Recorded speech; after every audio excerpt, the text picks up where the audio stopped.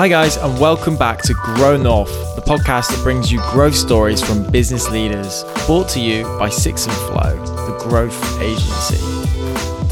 I'm Ross Mangini, and on today's growth story, we welcome Michael Litt, co-founder and CEO of Vidyard. Vidyard is an online video platform for businesses which allows them to increase leads, accelerate their pipeline, and delight their customers all through the use of video.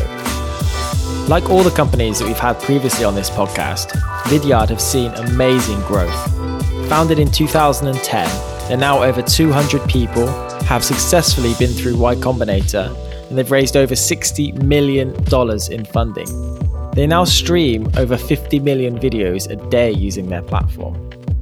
So the first thing I wanted to speak with Michael about is, of course, video. I really wanted to understand the power of video and how we should be using video in our lives. So, Michael, why is video so powerful? Yeah, great question. And obviously kind of it's core to what we do and why we exist. One of the things we're seeing at a really high level is that the buyer and the seller in an organization is obviously changing just with respect to their demographic.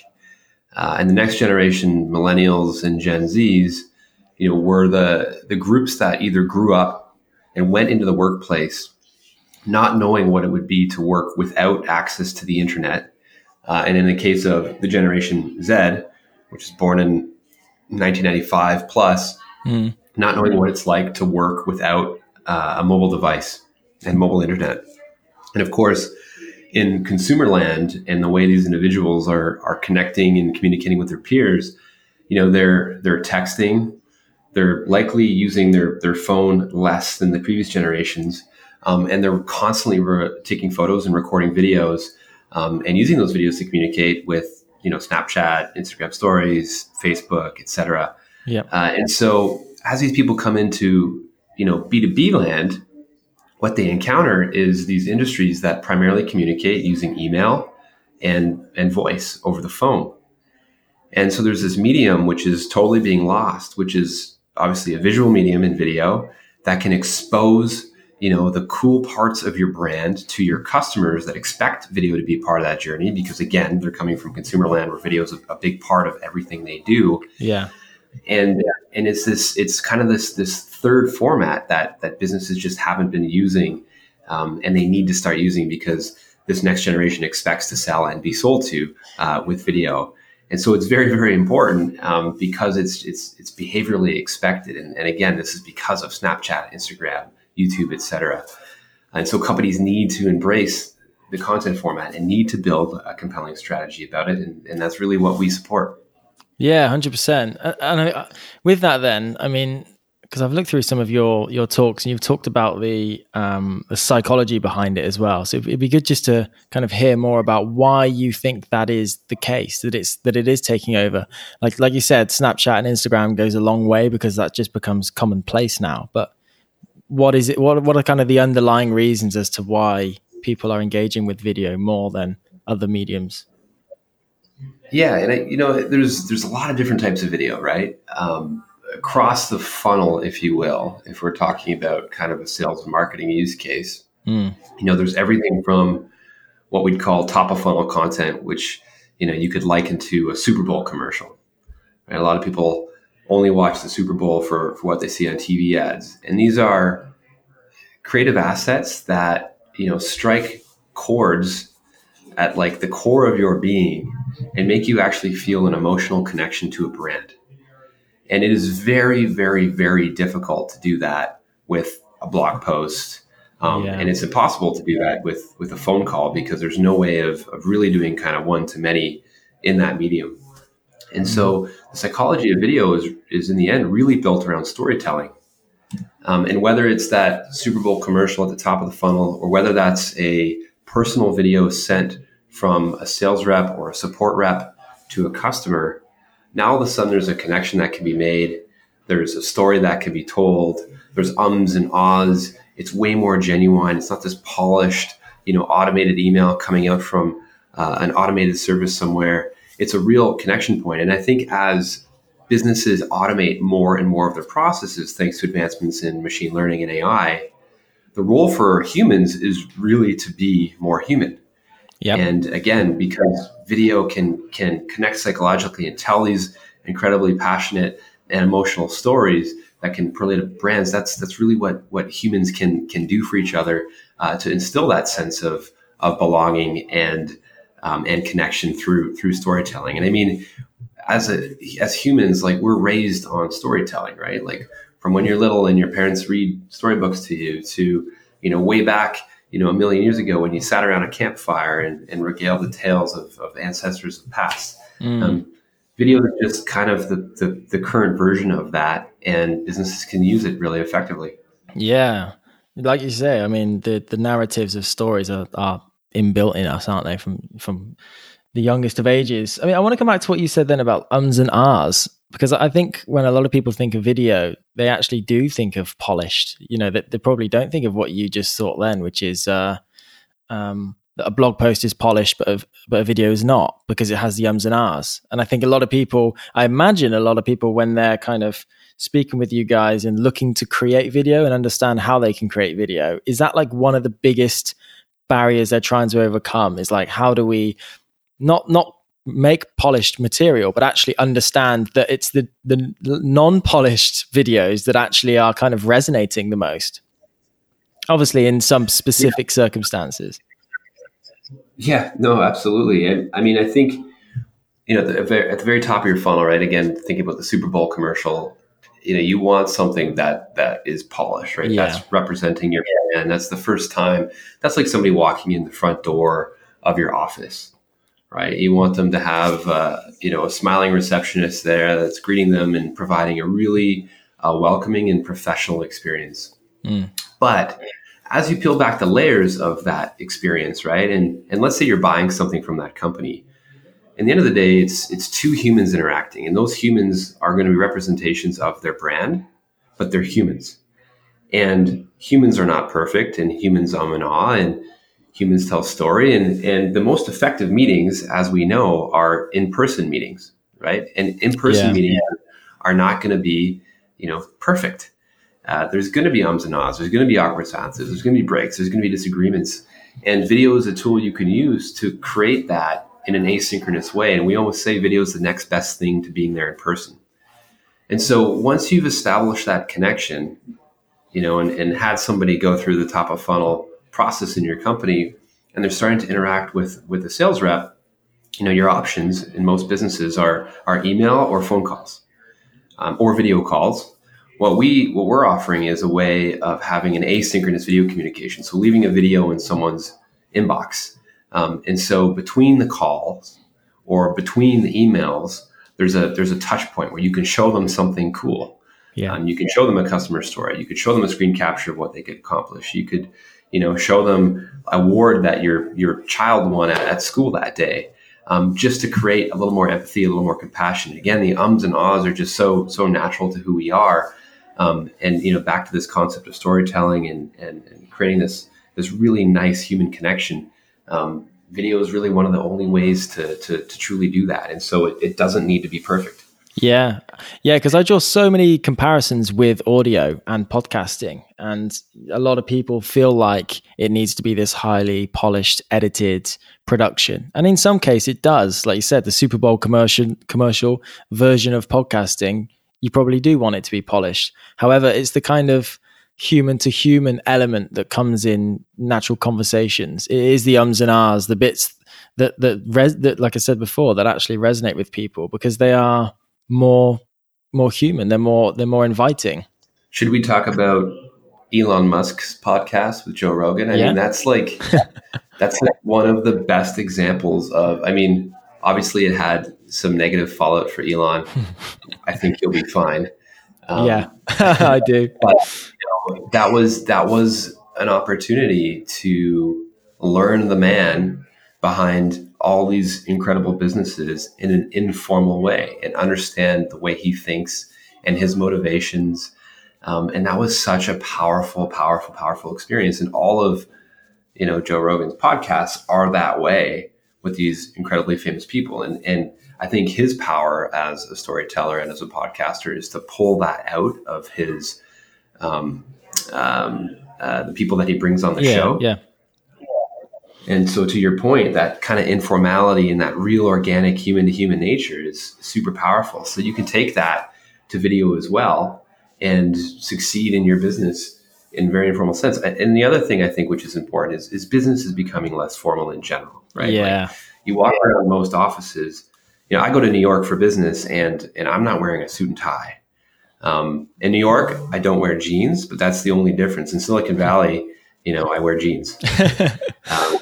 It's an interesting rule. And I think that's, that's the difference between New York and jeans and smart trousers.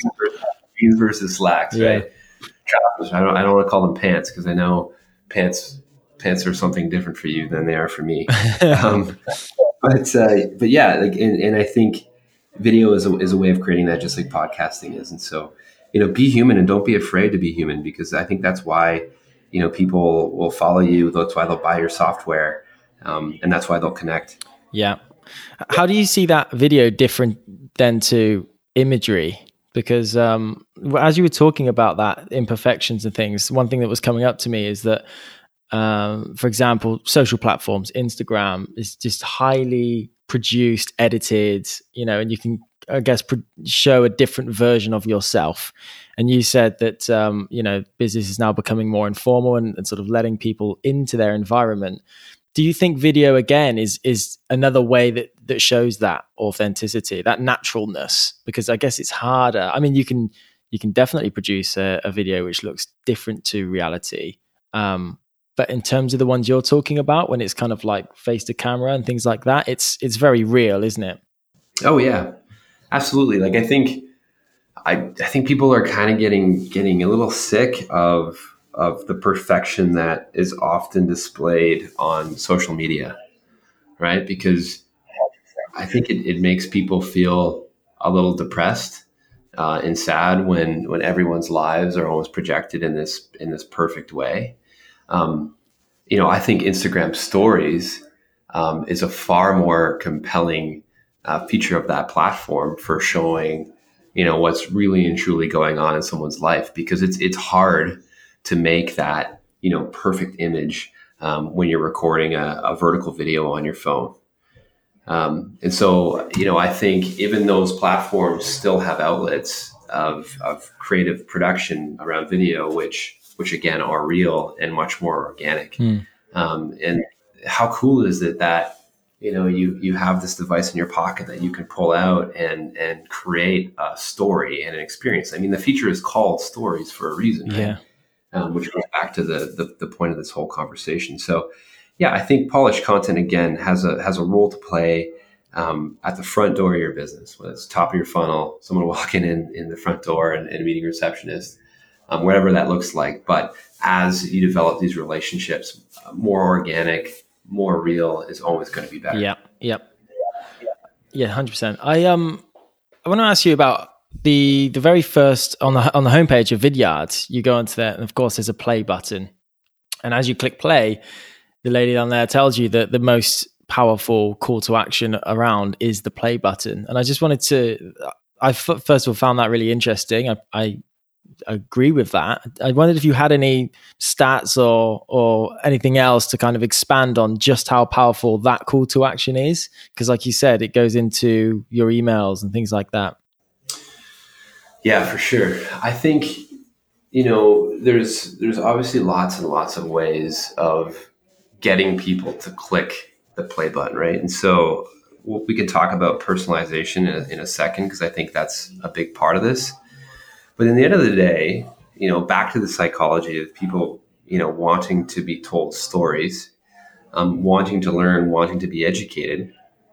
The vast majority of, I guess a good example is my wife and I are planning a renovation, and we want to do a really creative renovation. We want to stick to a fairly tight budget. We want to produce content around it and share our learnings. Uh-huh. And the way we're learning how to do stuff that I have no idea, I've never been exposed to, is generally via YouTube. Yeah. And so there's a habit that's been developed in this generation of again, buyers and consumers, which is to seek out video instruction. And so if you're coming to a website and you're interested in what they do, yeah, you could click around and look at all the marketing speak, or you could click play and lean back, put your headphones on and listen to a 1.5-minute demonstration of what that company does. And if a picture is worth 1,000 words, a video is worth a heck of a lot more. And so in that 1.5-minute, 2-minute video, you're going to learn kind of soup to nuts what that business is. And it's going to answer some questions and allow you to move further down the funnel much more easily. So I think that's why the play button is, again, such a compelling call to action. It's the promise of a story. It's the promise of learning.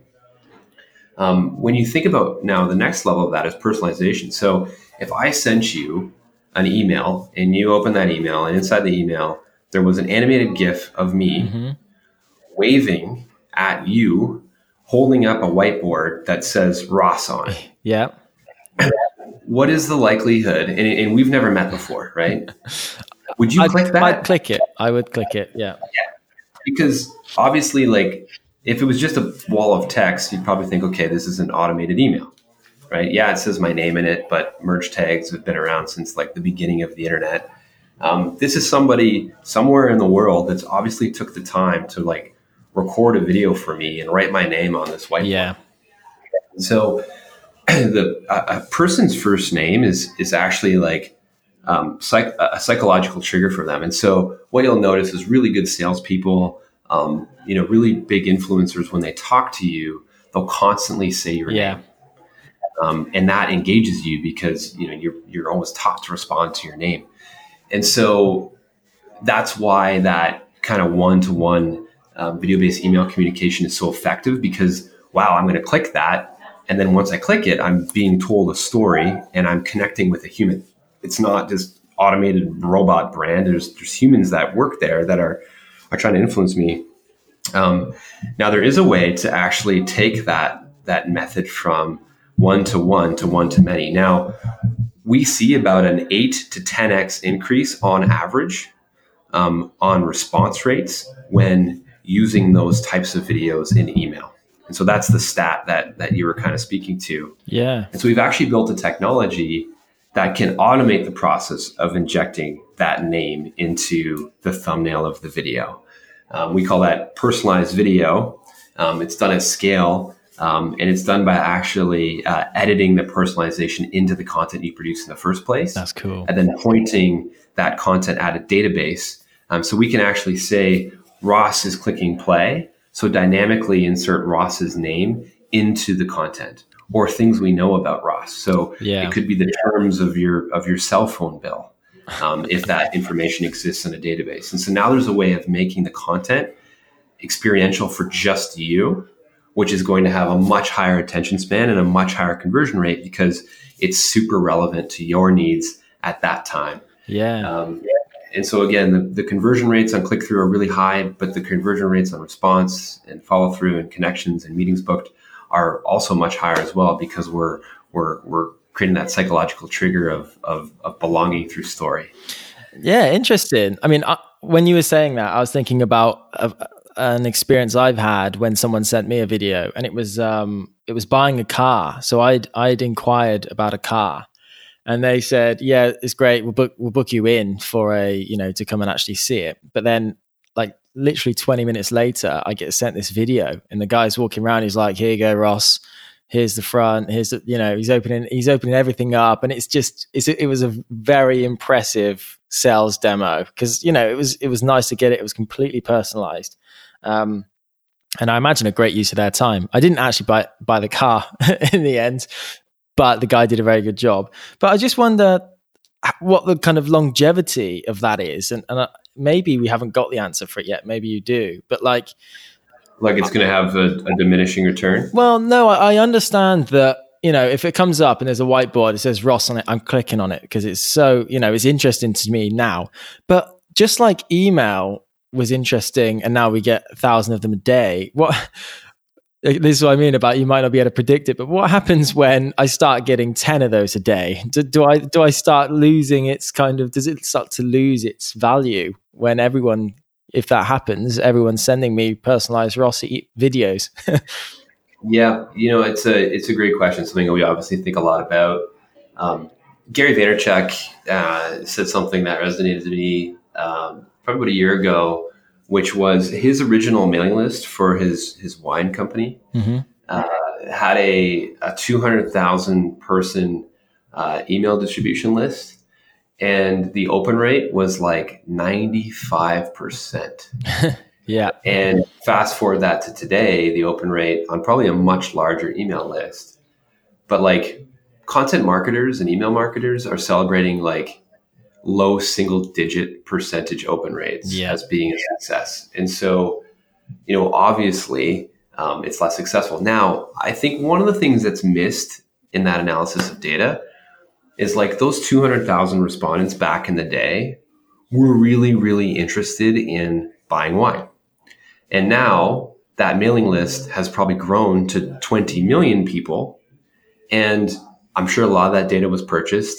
And I'm sure the vast majority of the people have never even experienced the brand before, right? And they're using it as a process of funneling people in versus communicating to people that have already selected. Yeah. And so I do believe that open rates are diminishing, but when you get an email from a company that you actually want to get an email from, you probably open it, right? And so I think we've abused the privilege, but we're trying to get people to engage with our content that just aren't interested in doing it. And so when I think about it from that perspective, I believe there's always going to be a place for right content, right time, right person. And that should be the goal of every email marketer. It shouldn't be just about mass distribution. And in that world, email will always work and video and email will always work.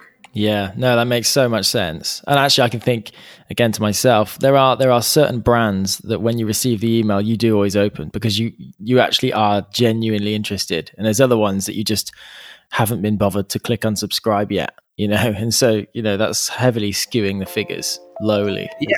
It's just, there's someone at that company that's trying to play the volume game and not really truly understanding, why their customers or prospective customers might care. And I think that is the next generation of email marketing and video marketing, right? Is right time, right place, right message, right person. Right time, right place, right message, right person. The impact of getting this right is huge. In today's market, where attention is at an all-time low, and there's so many people and businesses like yours competing for the same customers, personalizing your message to ensure it really speaks to your customer has moved from a nice to have to an absolute essential. Blanket approaches to sales and marketing, like throwing enough mud at the wall and seeing what sticks, are becoming less and less effective, particularly in B2B. And so creative approaches like recording a personal video are seeing high open and engagement rates, as Michael highlighted. The video opportunity is definitely an exciting one, especially if you've never tried something like this before. But I think the underlying principle is what matters more here. People expect you to understand them, empathize with them, and reach them using their language. Your job is to work out how. Now, I wanted to speak with Michael about the future of video and the future of work. It all comes down to human-device interaction, right? Now we're starting to see augmented reality. There's a really cool company around the corner from us called North. They've made a pair of glasses, smart glasses, that have an intuitive heads-up display, and the glasses look good. The projector technology is all integrated in a really nice way. And I always think about how video is going to be consumed in that experience, right? It's going to be like basically printed on your retina by lasers. And in that world, video can exist in a completely different paradigm where vertical, horizontal, et cetera, can be kind of integrated throughout. And who knows, maybe we're watching circular video in that way based on the limitation of that projection technology. Who knows?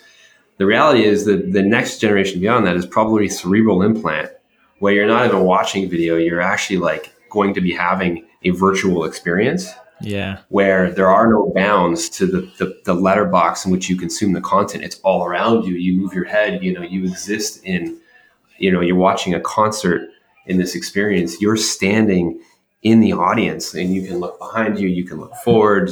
Sound quality is great. You're having a completely different experience, and that's the direction we're ultimately going. And that's why I'm excited in things like 360 video and VR, because I think they can actually really augment the way we work. Yeah, I mean, how much do you personally look towards the future like that? Because again, on one of the talks I've previously watched you give, you got particularly excited about virtual reality actually at the time, and I know that you have actually invested as well, haven't you, into some VR companies? For sure. So how much time do you spend actually looking forward at those future years? One of the greatest things about my job is looking into the future. Now, of course, you look too far into the future and start to build your business that way, you're going to run into being too early. Exactly. But thinking about the future of work is very interesting, because maybe it's a problem I'm going to be solving 5, 10, 15 years from now. And it's kind of nice seeing what that trajectory looks like. So the reason I'm excited about VR is because, I'm sitting in a room right now. We're having this conversation. I'm in Waterloo. I don't actually know where you are. Where are you in the world? Manchester, England. Somewhere in the UK. Awesome. So Manchester, right? We don't see each other. And so we're limited, in this interaction, because it's primarily based on voice. In a VR world, we could be sitting in the same room, having this conversation and playing off of each other's body language. How much more dynamic would that be to the listeners of this podcast, right? We're gesturing, we're getting excited. I'm jumping up, writing on the whiteboard. Who knows?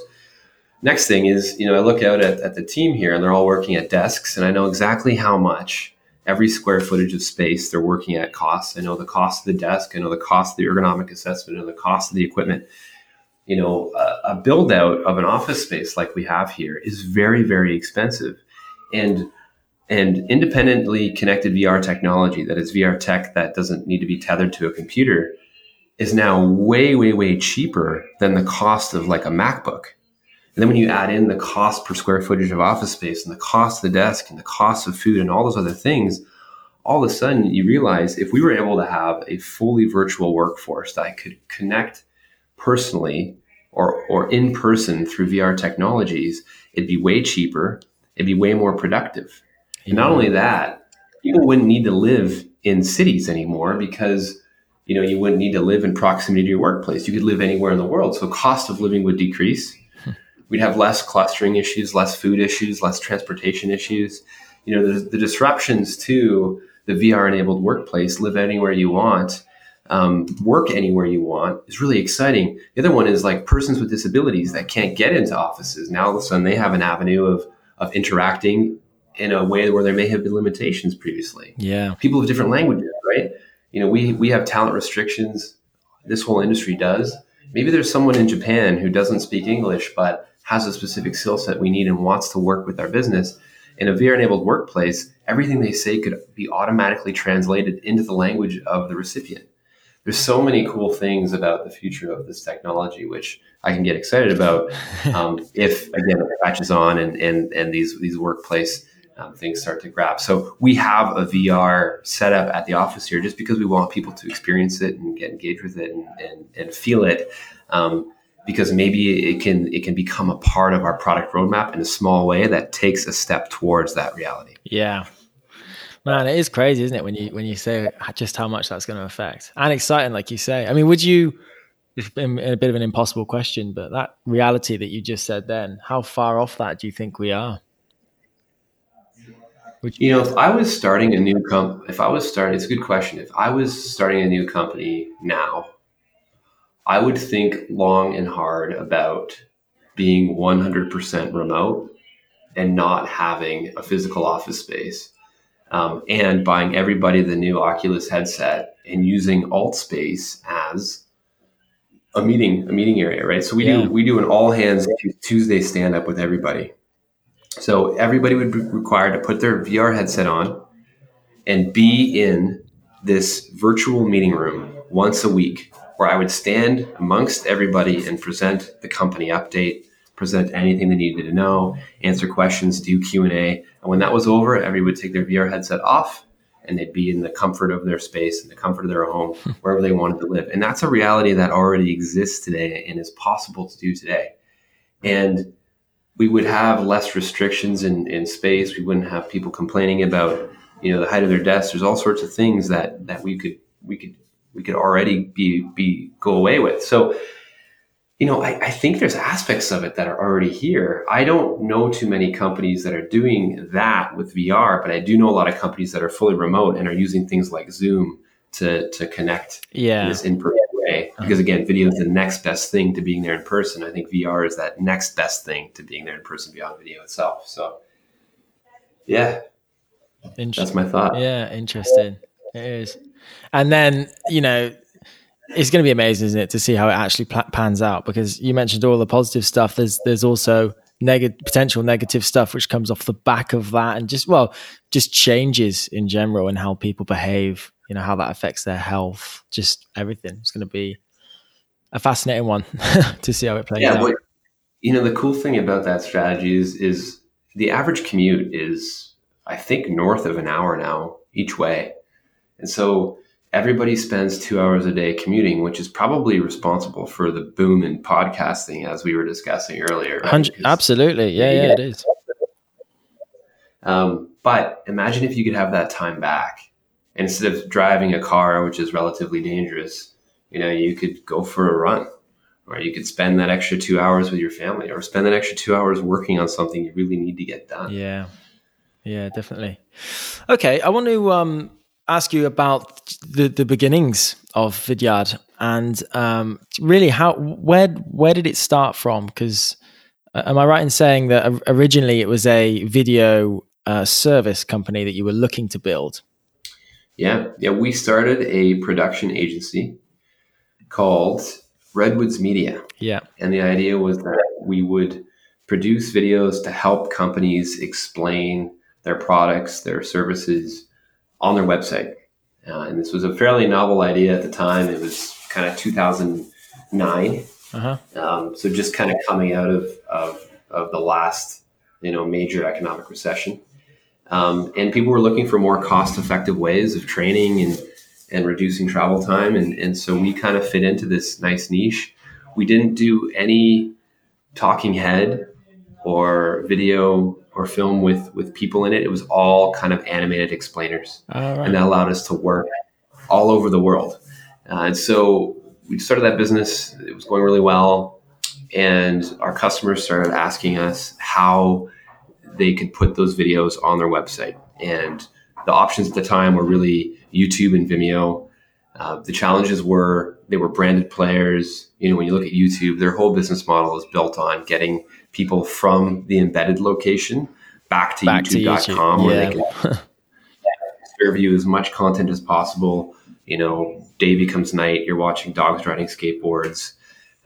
We've all been there before, right? Yeah. And so our companies that we work for basically wanted us to build a solution that would keep people on their website, that would be on brand, wouldn't be distracting. So we did that, and they started paying us a small monthly subscription fee. And then they started saying, it'd be really cool to know, or I'd love to justify to my boss, the return on investment of this video, so that we can do more, because I believe it's working. But the data I have to justify that is really kind of my own instinct in talking to customers and users. And, we can see we had a reduction in support tickets. We can see we've had an influx of new leads. I think it's because of the video. It's the only thing we changed, but how do we justify that? And we said, well, you know what? We actually could potentially track who was watching those videos. Would that data be useful to you? And it was a resounding yes. And so we started adding these premium features and slowly realized, wow, there was a really amazing opportunity to build a technology platform around helping people understand who was watching their videos and helping justify that ROI. And oh my gosh, that data could be integrated into all these other things like Salesforce, Marketo, HubSpot, et cetera. Let's go do that. And let's not be distracted by content production, because we can partner with content production companies and help these businesses build videos more easily. And that's when we effectively became Vidyard, and we applied to a program in Silicon Valley called Y Combinator. They liked what they saw, they funded us, and off we went. Now, If you're from the UK like me, but also take a keen interest in American business, you've probably heard of Y Combinator. Vidyard successfully completed the Y Combinator process, and I wanted to speak to Michael and understand exactly what that was like. What's it like going through that process? And what was the benefit that it had, not just to Vidyard, but on himself personally? Yeah, I mean, it's incredibly hard to get into. So I consider myself very fortunate to have had the experience. And it's a program that's led by successful entrepreneurs that know what it takes and have built kind of frameworks and concepts and ideas for solving common problems that startups have. And the difference between YC and every other program that tries to mimic it is YC is truly, first and foremost, in my opinion, an investment program. They are not an accelerator or an incubator. And the difference is accelerators and incubators are often government financed and run by people that have never started a business before. Whereas YC is privately funded. The partners have a financial interest in seeing companies succeed, and so are much more brutal with respect to the feedback and advisory they give. There was a company in our batch that was working on a music service. And there's so many music services at the time, and they were really talented developers, and they were also considering building some software in the fraud detection space. And I remember hearing PG, Paul Graham, say to these founders, the reason why we fund 60 companies a batch is because we know many of them are going to fail. And so if you want to drive your business off of a cliff and go build this music startup, be my guest. And he stood up and he walked away. And that company ended up building the fraud detection software. Right. And, is now a very successful Silicon Valley based company. And that's in that space. I don't want to use their name because I don't know if they'd appreciate me telling the story given their profile now. Okay. But that's the type of thing YC does. And so, in 20-minute meetings with the partners, your problems are either trivialized to the point of quick solution and you move on to the next thing, and or you are forced to focus in a way that you didn't really know you were capable of doing. And you're surrounded by all these like-minded individuals that are all going through the exact same thing.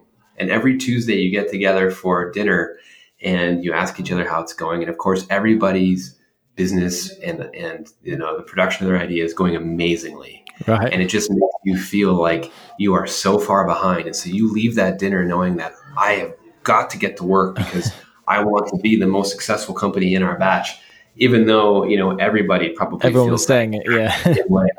So there's, they've gone even further down this path and gotten even better at instrumenting this programming. So, it was a life-changing experience for me. I owe a lot to Y Combinator. Really?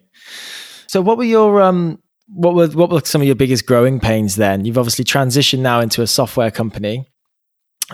You've come through the other side of Y Combinator. What were your growing pains, if you could kind of summarize some of them? Oof, so many growing pains. Yeah. Or was it everything? One of the big things is we're north of 200 people now. And when you start a business, you're in the weeds, you're solving a problem. And you are responsible for building the technology, and you're responsible for the first few customers and the fundraise. But you need to scale that operation. And so you move from being a hands-on executor to a leader really, really, really quickly. And that's not really a well understood part of starting a company because the difference is so stark, but you need to be able to do both. Right? If you want to even get to the point of being a real business leader and a real CEO, you have to be able to build the product and execute at the earliest stages, and vice versa. And so in that process, there's tons and tons and tons of growing pains and failures and lessons learned. I mean, I've brought in executives that have been bad culture fits and done terrible things inside the organization and that have ultimately resulted in terminations. I've brought in executives that have been great fits culturally and executed well and allowed me to go off and focus on other things. But inevitably, come to a period of time where they're no longer productive or effective, and you have to make those hard decisions. Yeah. We've had, kind of any number of challenges along the way, and many lessons learned. And one of the things I love about, my role as an investor advisor now is that I get to parlay that experience to my founders and do it in a way that is fresh and relevant, because I'm currently going through this. So I could get into detail on growing pains, but suffice to say, there are many, and we have failed more often than we have succeeded. Yeah. And in terms of how you analyze those and your kind of emotions towards those failures, is that changed at all? Because there are so many ups and downs, aren't there? It's like, how do you kind of solidify, I guess, your approach towards understanding that failure, and then continuing through that? Attitude towards failure, has to change because it happens so frequently. I remember we had a customer contract that was going to be massive, like approaching $1 million in ARR per year. Mm-hmm. And this was coming together at a time when it would have made us like insanely profitable and changed the trajectory of our business, allowed us to raise more money, allowed us to invest in certain areas of growth. Like it was going to be big. Yeah. And we were very, very confident in getting it. And so we're making decisions as if it was going to land. And of course, it didn't come together. And so when something like that doesn't come together, you have to completely change your direction, and you have to think about the company. And we didn't have a plan B or a plan C. Now, those failures are expected. And because we have plan B, C through, F, it doesn't really matter as long as we're learning from those failures and as long as they never happen twice. And so my approach to failure now is to celebrate it, because at least we tried something, at least we put ourselves out there. And when we're not celebrating failure and we're not failing and we're afraid of failing, that's when we fall into this pit of status quo and incrementalism. And that's when our growth starts to stall. And so embracing those fuck ups, for better, use the word. And in fact, we're even having an event at our office beginning of March called Fuck Up Nights, where I'm going to actually talk about some of these disasters. Sorry for swearing. No, that's fine. I apologize to your audience. Because, I just want the company to continuously know and learn from those mistakes, and know that I've made them continuously throughout. I keep telling the company, 80% of the stuff I've tried to do has failed. The 20% that's been successful has been as successful as what you see today, but we're going to continue failing, and that is A-okay. We've talked a lot about the power of video throughout this conversation. But one question you might have for yourself is, how does it work for my business? How can I incorporate video into what I do? There's a quote I really like from Brian Halligan, the CEO of HubSpot. He said this in 2016. He said that 50% of your content should be video. Your audiences want to live inside a video. So stop hiring bloggers and start hiring producers. Because it isn't just that adoption for video is growing, it's that your customers are expecting video now. And that is a fundamental reason why you should absolutely be thinking about video and incorporating it into your offering. So I think the question to leave you with is, how can you better use video to grow your business?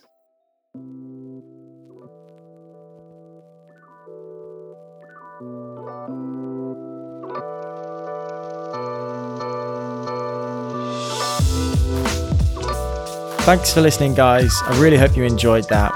If you did, please head over to iTunes, hit subscribe, and leave us a review. It would mean loads. And again, this podcast was brought to you by Six and Flow, the growth agency. For more content and information on them, head over to sixandflow.com.